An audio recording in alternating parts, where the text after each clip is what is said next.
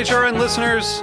As we celebrate our 15th year, we are deepening our commitment to giving voice to the next generation of food systems storytellers, and we need your help. Our internship and fellowship programs help activate new possibilities for underrepresented and underestimated young people through experiential journalism, audio engineering, and production training. Through these unique programs, HRN helps food equity stewards build essential workforce readiness skills that expand their potential and foster economic mobility. Please consider supporting these critical programs. And with a minimum donation, you can be entered to win a dinner for two at an amazing restaurant in one of 8 cities and tickets to a concert at a great venue in one of those cities. We have incredible partners across the country who have donated, as they also share our passion for helping to educate the next generation of food systems storytellers. Check out heritageradionetwork.org/15 to donate and enter to win today. That's heritageradionetwork.org/15 to donate and enter to win today. And make sure you donate before March 31st. Thank you.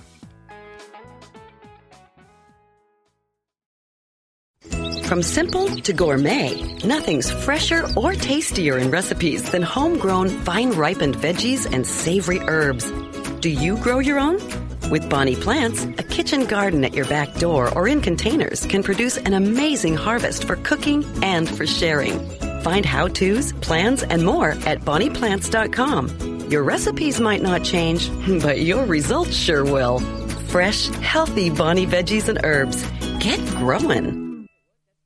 You're listening to Heritage Radio Network, broadcasting live from Bushwick, Brooklyn. If you like this program, visit heritageradionetwork.org for thousands more.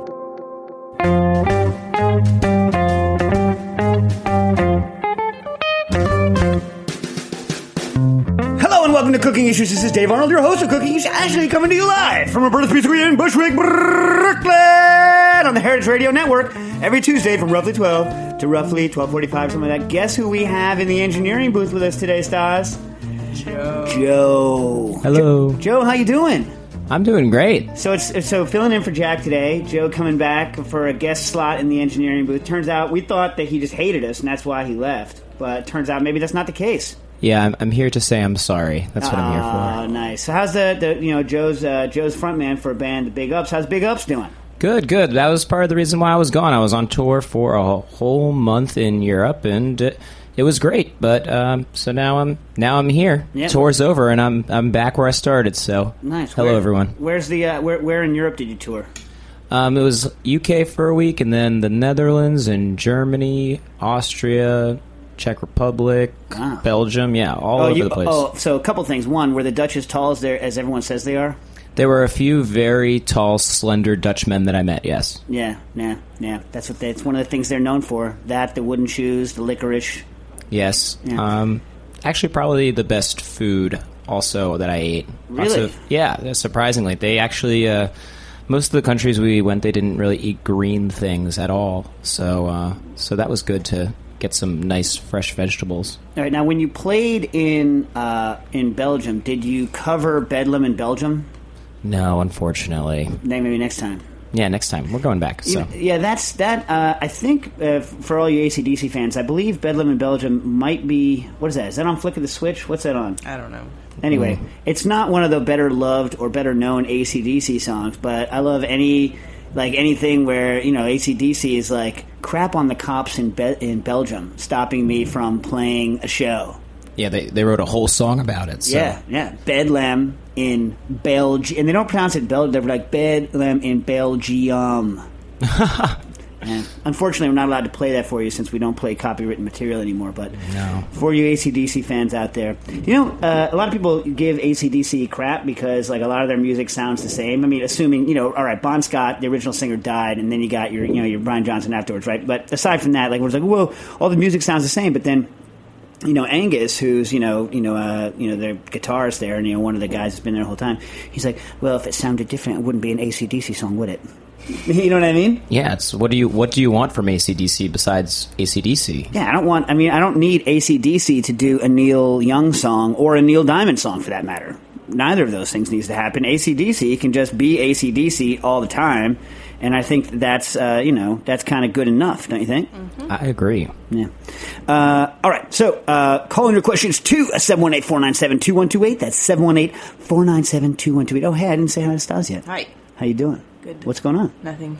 That's a lie. I was just doing our expenses, and I saw the smoke detector expense. Oh, yeah. We had in order to get insured as a company, even though it's just Stas and I working there, and really no one cares if we go up in a puff of smoke or not, but in order for an insurance company to rate us, we had to put smoke detectors in our space, right? And fortunately, our ceilings are like 12 feet tall. So they're tall, it's typical New York, tall storefront kind of a situation. And so I was like, this is going to end poorly. So I install one downstairs. It has like a 3-foot ceiling, and then upstairs where you have the 12-foot ceiling, I put one in, and literally I'm not 12 feet tall, by the way. I'm not a tall, slender Dutchman. That's not how it works. But so literally the very first thing we tried to cook, right? I turned on the Searsol, was 10 seconds into putting a sear down on a steak. Weep, beep, beep, beep, beep, beep. Stas and I are like, yeah. Freaking cooking detector. So we smashed it off the ceiling in about 2 seconds. We put it back on. If an insurance company is listening, we put it back. Yeah, we did. Ish. I'm telling you, what needs to happen is there needs to be. We've had this discussion many times on the radio before, but I think one of the things. Okay, here's why a lot of people don't cook, right?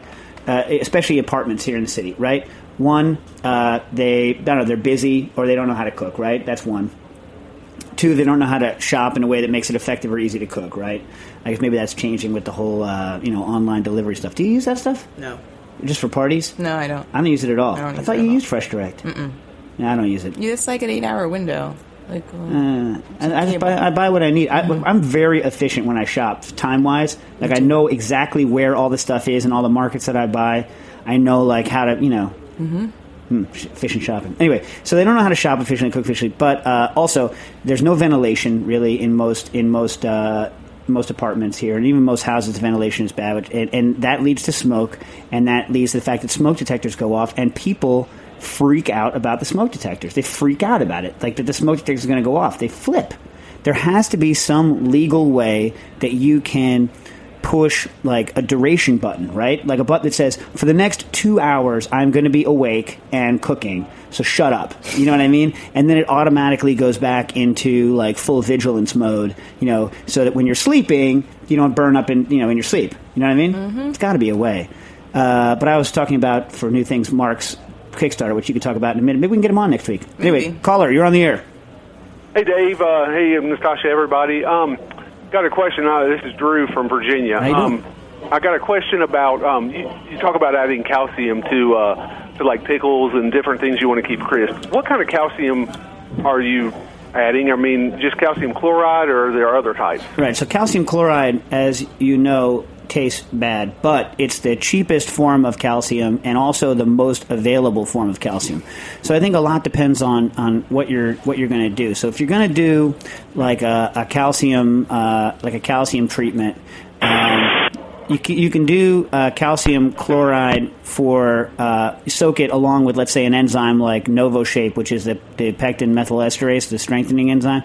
You could do a soak for a day or two, and then take it out of that, right? Or just add a small amount of chloride. If you want to add more, you can add the calcium lactate gluconate, but you're going to run into solubility issues, but it has no taste. Whoops. Well, I'll answer his question. Maybe he'll call back.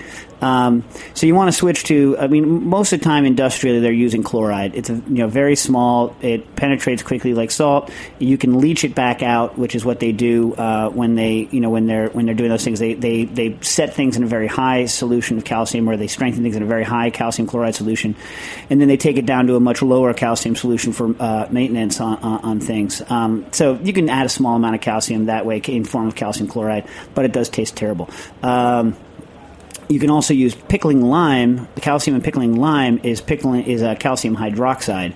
Also, you want to do what they do with that one is they add a small amount of it.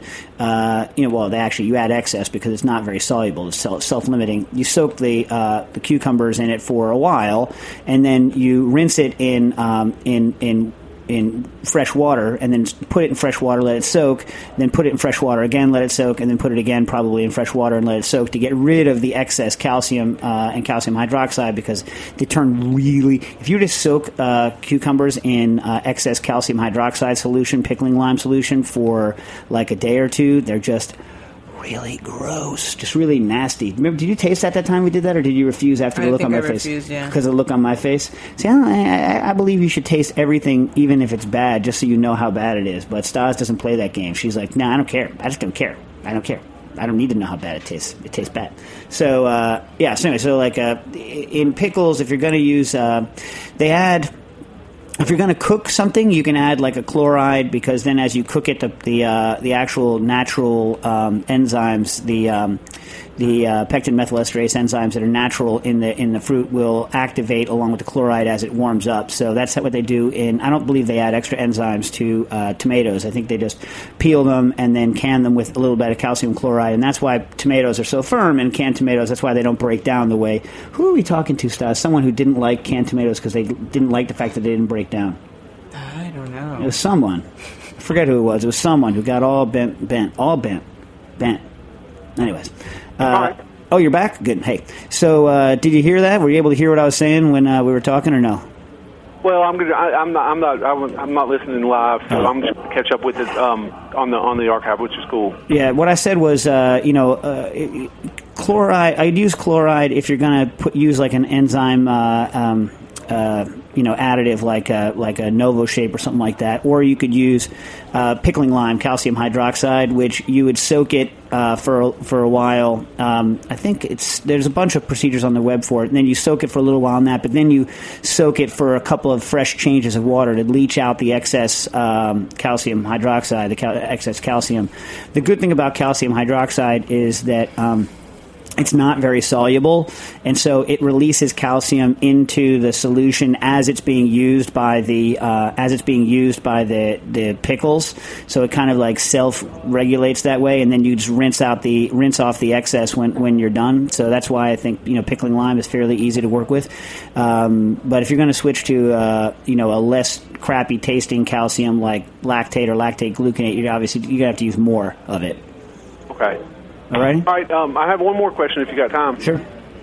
I've got some. I rendered my own lard in the fall, and this year was kind of screwy, and I've got some leaf lard that's in the freezer, right. And it's not vacuum sealed, so I'm kind of wondering whether it might be rancid or not. But I didn't know if the lard rendering process would denature, or would just remove the rancidity, or is it just done? I mean, it's just over.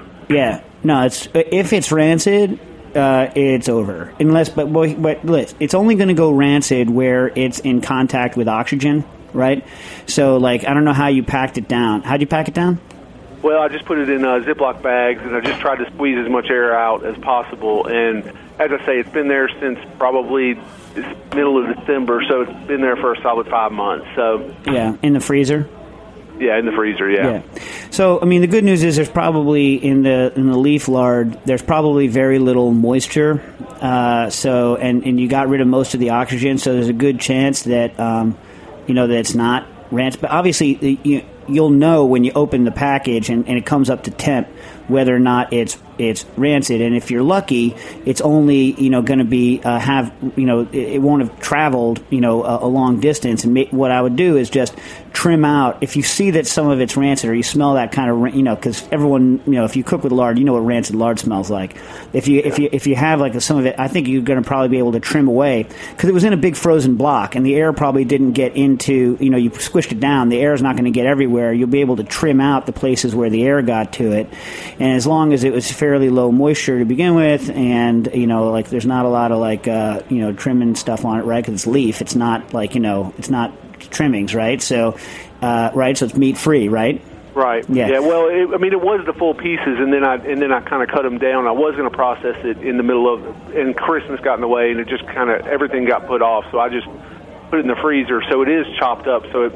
But you're pretty much saying that if it's rancid, I will know it when I smell it. Oh yeah, hell yeah, yeah. And then you could trim off, and if you're lucky, you can trim off the same way that it's liquid. The whole thing's going to go rancid. But in a solid like that, you have a good chance that you have a good chance that it didn't, travel all the way through it, so that you can probably do some localized trimming. But you'll definitely know. Have that cardboardy, rancid, off smell. I don't know that I've ever smelled rancid big pork fat, or So I mean, I'm just not sure. But the way I'm hearing it is, I'll know when I smell it. All right. So you know how when you cook bacon fat, right? And then you pour the bacon fat off, and then you keep saving it, but you don't use it fast, and it sits and it takes on that smell. That's not just an overheated smell; it's that extra added smell, that kind of off, kind of cardboardy kind of smell. Like, that's the rancidity in it. You know what I mean? Okay. And so if you get that sort of, or how.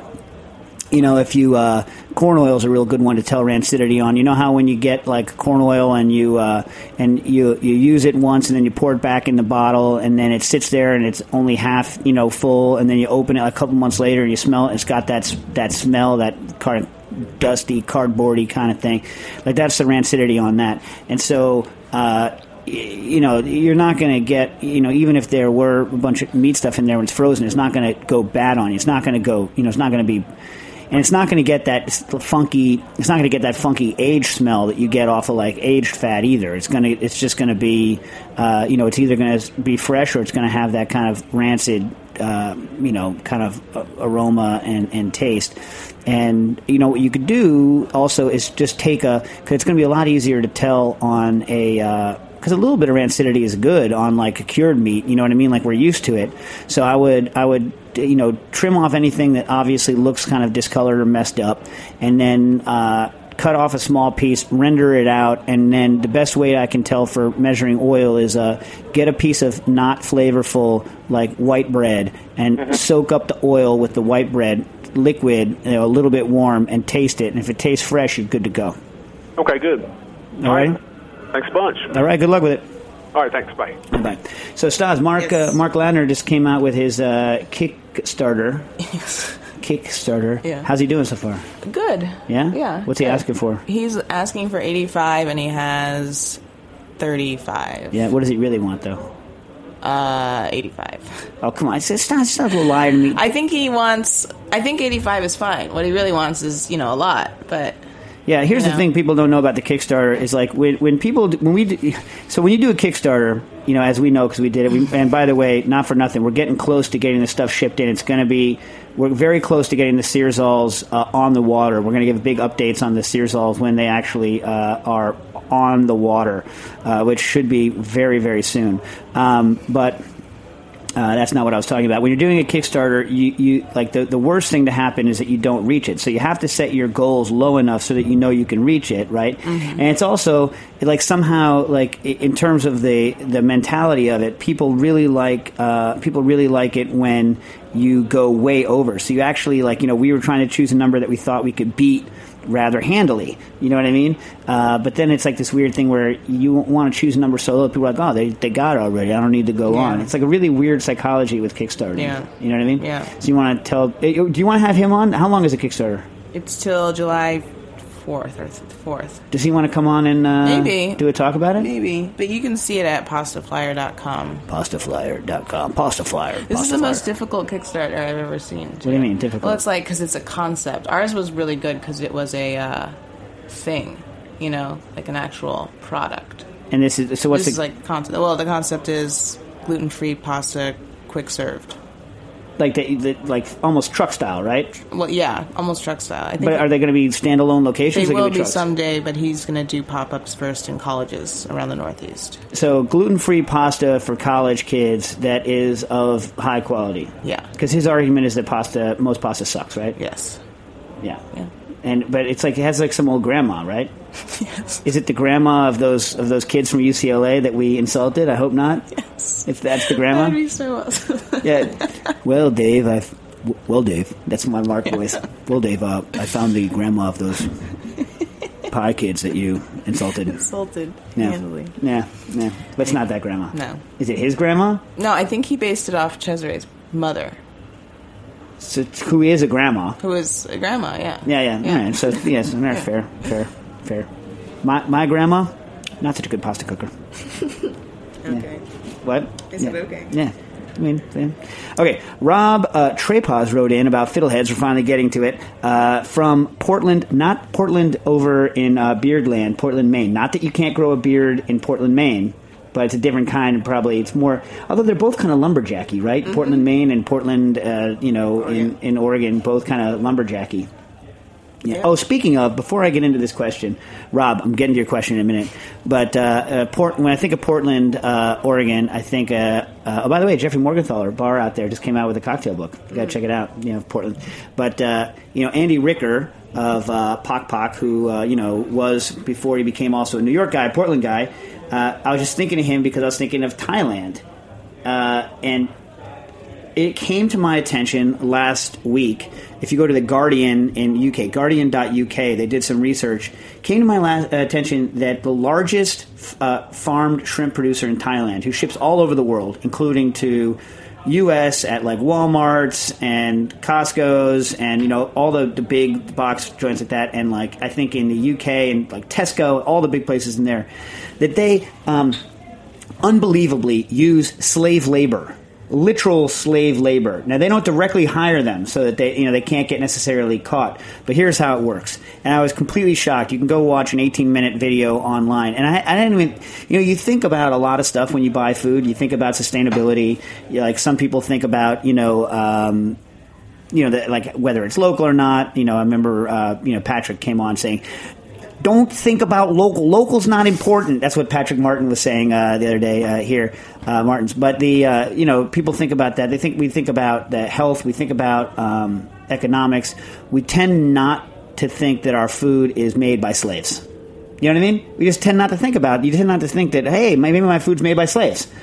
So what happens is like human smugglers, traffickers.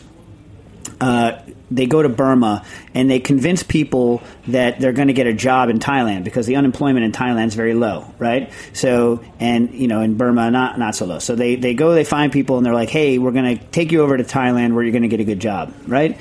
And they smuggle them into Thailand, and when they get to Thailand, instead of actually giving them a good job, they sell these people to ship captains, boat captains, fishing boat captains.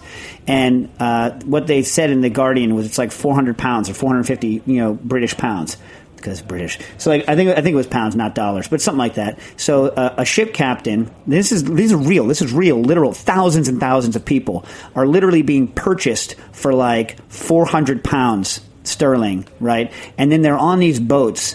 And they theoretically have to work until it's paid back, but since they're not paid anything on the boat, they can't ever get it. They never gets paid back, and so they sit there and they are treated like slaves in that they are beaten, and if they try to escape, they are beaten and sometimes shot, beat to death, worked, every day, 7 days, like sometimes up to 20 hours a day. If they, horrible conditions. They're underfed because they just work them until they escape or they die.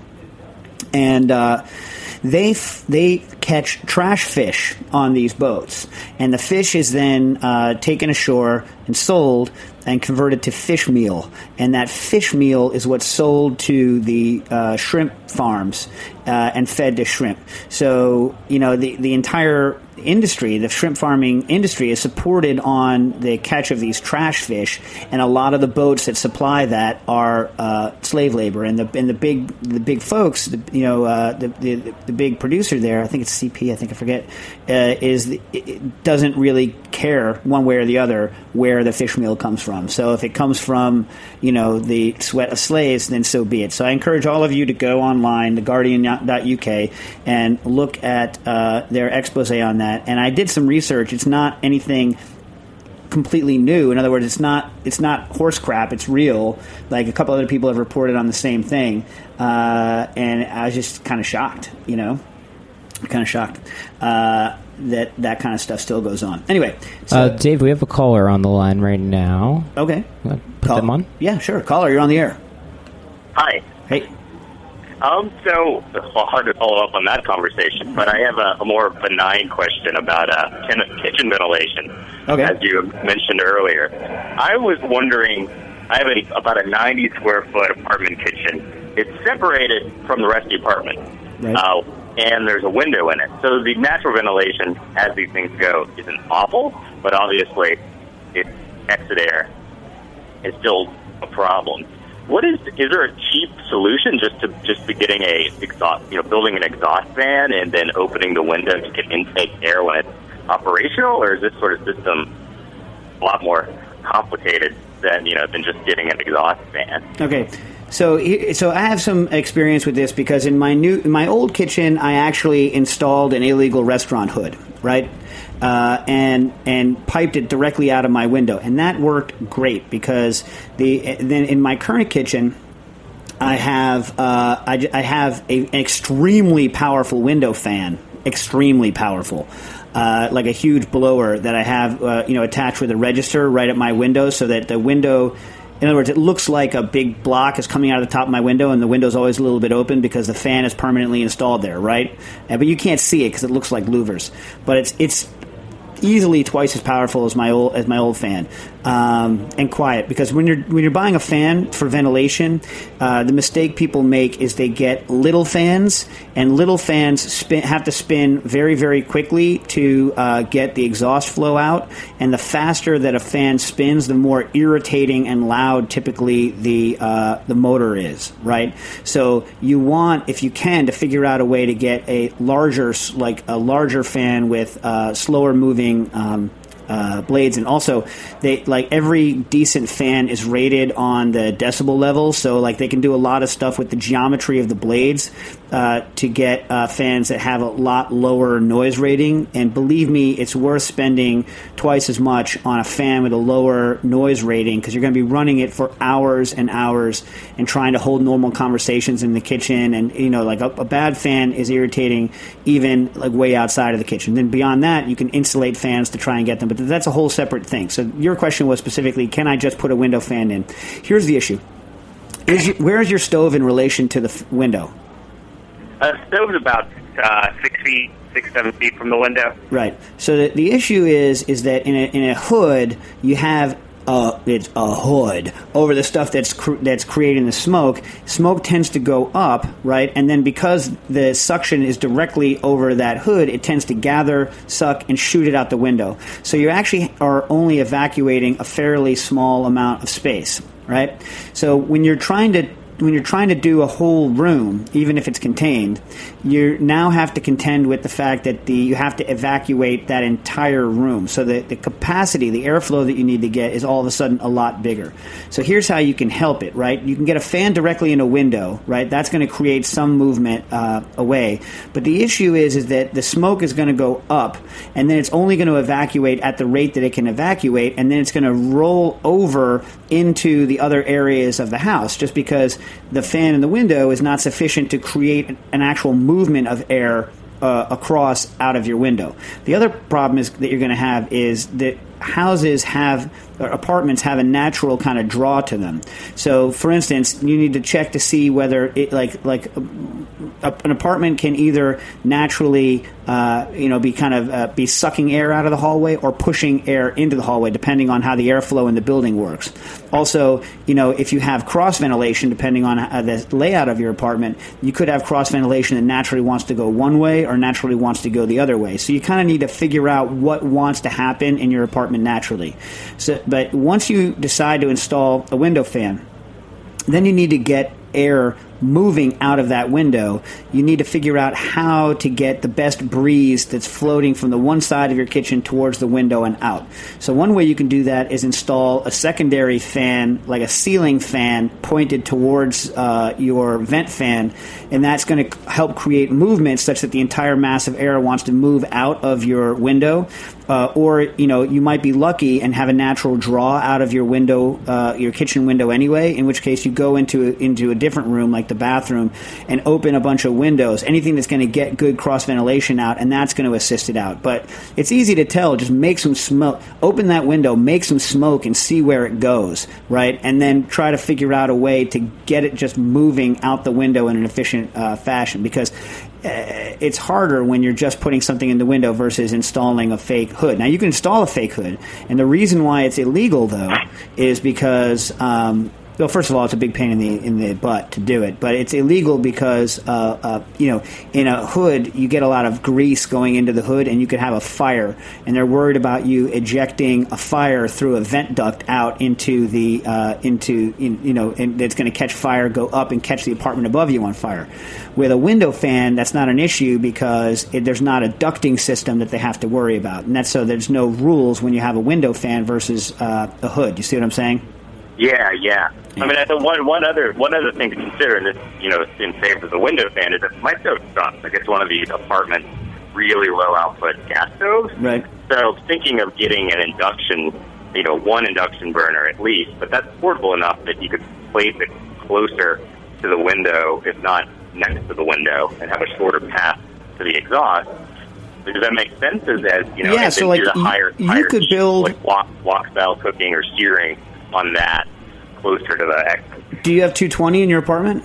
No, it's pretty primitive wiring, actually. There's only a couple outlets in the whole kitchen. Yeah, so, even like a decent induction burner that runs off of a standard 120 circuit puts out, enough power to be better than most than a crappy home range, right? So, yeah, you could win that way having a burner under there. But one thing you could do is, and you could even make it, non-permanent if you want, is just, put like a, above your window, because you don't want to get rid of light for God's sakes. But you could have almost like a little hood thing over the window that's going to help suck up and out the window. In other words, yes, cooking right under the window is going to be helpful. And then if you have that fan going there, having like a bonnet over the top that captures the smoke as it goes up and helps funnel the air out the window might also be helpful. Otherwise, if it doesn't directly get sucked out by the fan, it'll hit your ceiling and then roll in both directions, and then down, and you're going to lose some. You know what I mean? Yeah. So you could try that, and that'd be fairly easy. You're still going to run into problems when you're using the oven as opposed to the range. I mean, and this sort of fan, you're looking at something that's an industrial and not a consumer. What's there a best place to look for something like this for an apartment window that's. Well, also, a lot depends. I mean, if it's your only source of light in the kitchen, natural light, you have to always, you don't want to take up too much of the window, because then you've taken up a lot of the window. But then if you have to do a lot of rigmarole, like install the fan every time you want to use it, well, then you're never going to use it, right? So what I would say is that, the best benefit to losing window ratio might be, I don't know how wide your window is, but a lot of times you can fit something like 2 8-inch fans in, and then you just want to get the quietest 8-inch fans that you can. And sometimes they even make ones that are like double fans, and you'll see them in a lot of restaurants will get them, and they kind of fake use them as ventilation. Especially like down in my neighborhood, like in Chinatown, they make fairly small ones. They're not quiet, but they're kind of industrial, and they're on shock mounts so that they're not vibrating like lunatics, and they're just big enough that they don't have that irritating jet engine noise that like the little hood fans do. You know what I'm talking about? Like they look like almost like what are those things called? Those oscillating fans that you have on your desks, like that size fan.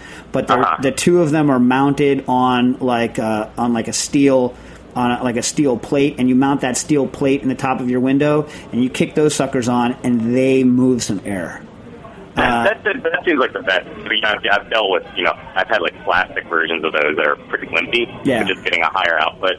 And frankly, it's sort of like it's only with like searing and wok cooking where the smoke is actually a huge problem. So I feel like it's not like there's a fire on the whole time that's just creating smoke constantly when cooking most things. So, but it's also that's good. Like in late spring, early summer, like when you just need to get some airflow in the house, you like open the it depends on your apartment, but you open the bathroom window, and then you open this guy, turn this on, and whoosh, you suck the stuff through, and you can get a good breeze through the house. You can build up an airflow if it's getting stagnant. So I use my hood for that sometimes too. Yeah, and there's a smoke detector outside the kitchen on the other side of the wall, but it seems to be sealed enough that the smoke detector never goes off, even if the kitchen is completely full of smoke, even though the smoke detector is working. So it seems to be a pretty it has good cross ventilation through the bathroom, but it's reasonably airtight to the rest of the apartment. So just getting a mild amount of exhaust Yeah. It worked pretty well. If that's the case, then yeah. I mean, I would just you want for sound like for a given number of CFMs. The smaller the blades that you use to get that level of CFMs, the louder it's going to be. So but the bigger the blade that you use, the more window space you take up, and so that's kind of the bargain you're going to have to drive with yourself. You know what I mean? Yeah. Well, this is super helpful. All right. Good luck with this, and when you install it, give us a call back and let us know how it worked out. Okay. Thanks. All right. Cool. Okay, Rob, I'm getting back to your question. So, Fiddleheads from Portland, Maine, right? And I'm not going to get lost in a tangent on Thailand and slave shrimp. You ever listen to Public Enemy? No, you said you weren't going to get into it. Oh, yeah. They have a song about slave ships, and it's like, slave ships. And now all I can think of is slave shrimp. That song, the Public Enemy song, is going in my head with slave shrimp. And then, you don't know that song? Tangent. Fiddleheads. But you never listen to Public Enemy? It's been 4 weeks. Fiddleheads, oh my God. Joe, you listen to Public Enemy? Oh my God. No, you don't. I do, but that's all I'm going to say. Thank you, Joe. Maybe later we can get into it. No, Mole Records. Okay, I'm not going to get into it. Great album, though. Okay, I was recently up in Portland, Maine at one of my favorite restaurants and was presented with lightly pickled Fiddleheads as a garnish to my sandwich board of charcuterie. It was awesome. I was always under the impression that Fiddleheads were to be cooked for 10 minutes. There was no way this little violin was cooked for more than 2 minutes before being shocked. The fern was bright green, crisp, and appeared to be an ostrich fern. Was definitely not a bracken. Is it safe to eat ostrich fiddleheads lightly blanched? Does pickling or pH play a role? I would love to be able to eat ostrich fiddleheads blanched or as crisp refrigerator pickle where the fresh flavor and texture predominates. It seems the bracken fern gave the whole lot of fiddleheads some bad press, resulting in overcooked ferns across the board, but there's little information that I could find on the internets. P.S. Can't wait for my pair of Searsalls to arrive. Regards, Rob Trepaz. Who, by the way, Rob, always very good at providing the pronunciation for his name, which I would not be able to pronounce otherwise. There, I appreciate it, because everyone knows that I cannot pronunciate. Did I just say pronunciate?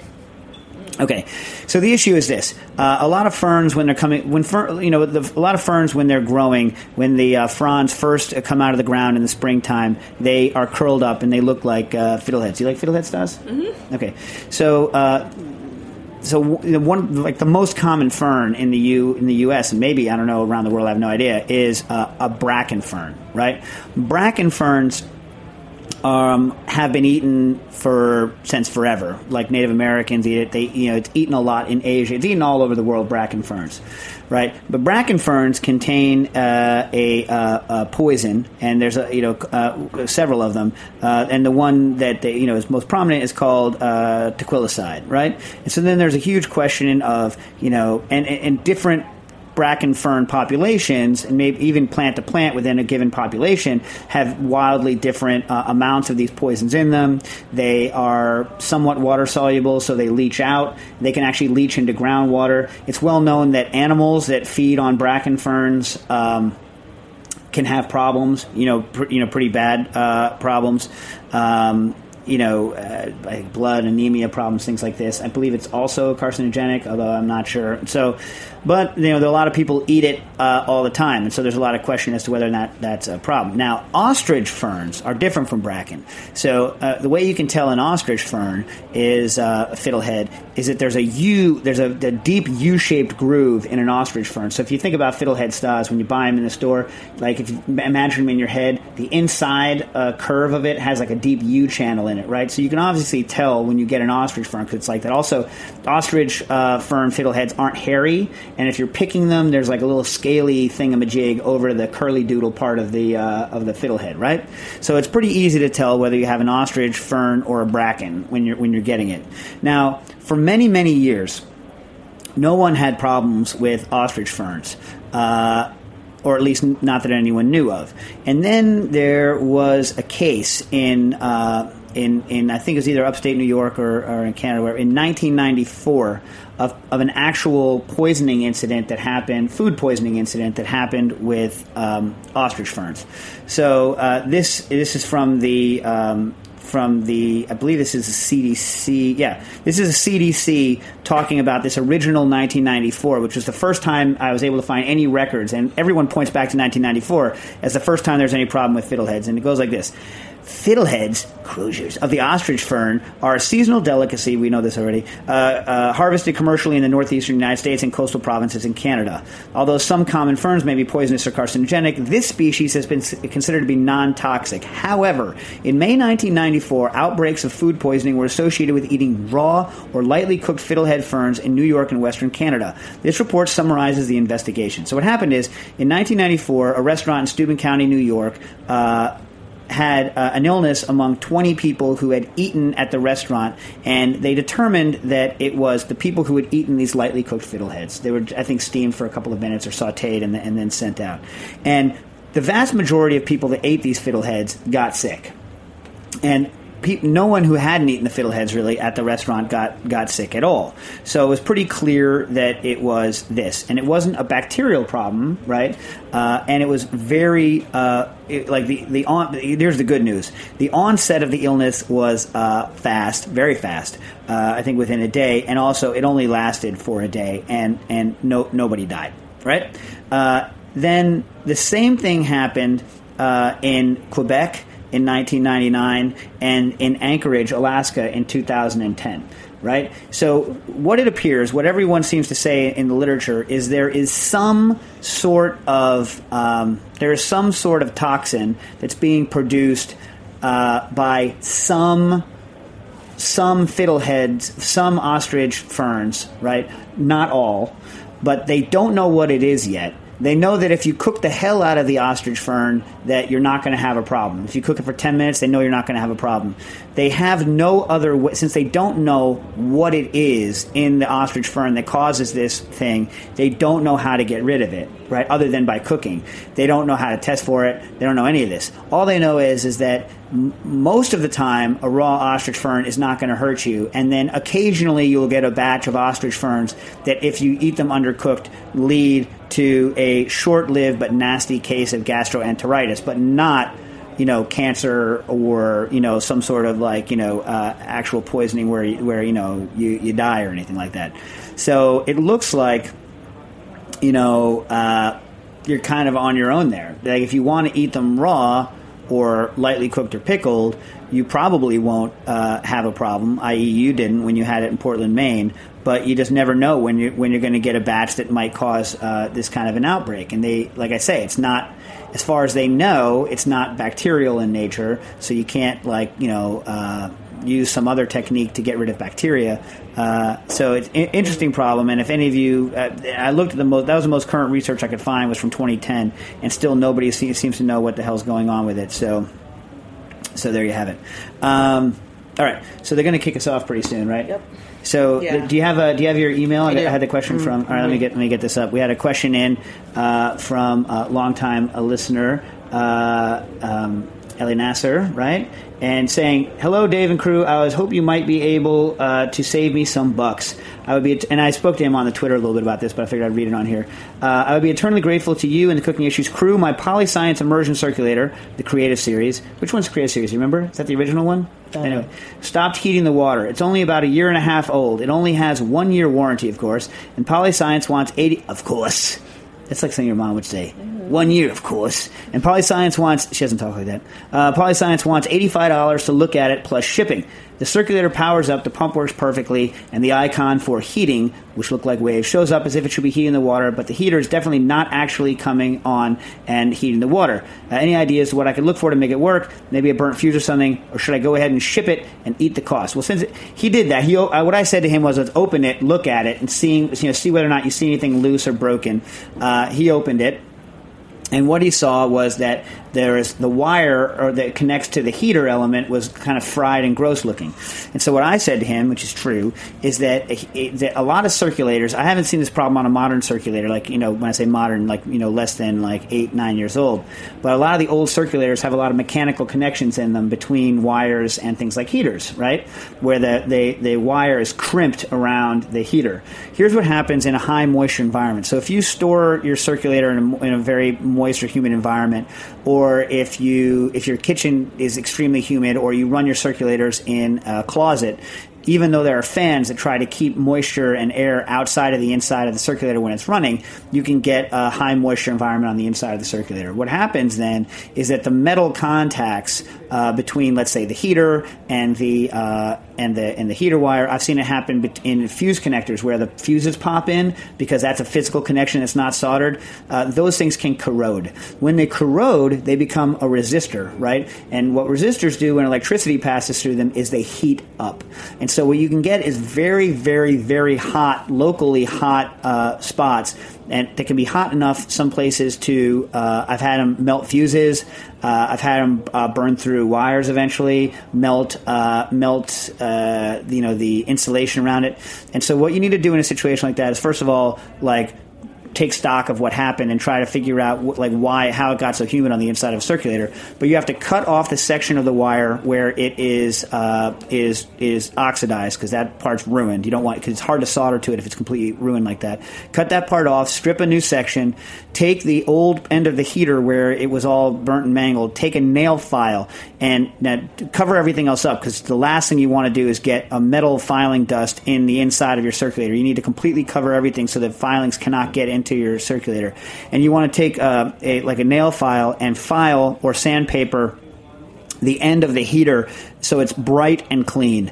Then you can get a soldering iron and solder, because that part of the heater doesn't get that hot. And you can solder onto the spade terminal, which is on the end of the heater. You can solder the wire onto it and then wrap some electrical tape or a little heat shrink around it and put it down. And once you solder it, it will not corrode, because you've now made an actual connection that air cannot get into no matter what happens, and you're good to go. So that is how I would solve that problem. And on the way out, we had a question from at Clefs on the Twitter, and it was, let me find you, Clefs. Cooking issues. Have you tried pulling a vacuum on a Vitamix while it is blending? Is it worth it? Interested in reducing oxidation, and cavitation. And also good because a lot of things that you blend, like hydrocolloids, this is why I originally did it years ago, is that when you're blending a hydrocolloid, you whip air into it, and then you either have to suck a vacuum on it or do a lot of stuff to get rid of the air that you blended in, right? So, yes, I've tried to suck a vacuum on a VitaPrep, and here's why it doesn't work, Clefs. The bearings in a VitaPrep are not completely airtight under pressure. They're airtight under normal circumstances, but when you suck a vacuum on it, which is roughly 15 psi, you suck air and also whatever nasty crap is in your bearing up through the bottom of the bearing and into the unit. So it's not possible to suck a good vacuum on the VitaPrep. If you wanted to, you'd have to install a special sealed bearing on the VitaPrep bottom, or buy what's called a vacuum whip or vacuum mix. I forget, vacuum whip, which is a dental tool that's used to mix and whip plaster for dental molds without introducing any air into it. But unfortunately, they're small now. But it's maybe something we can work on. It's something I've always wanted. And that's it for this week. Cooking Issues.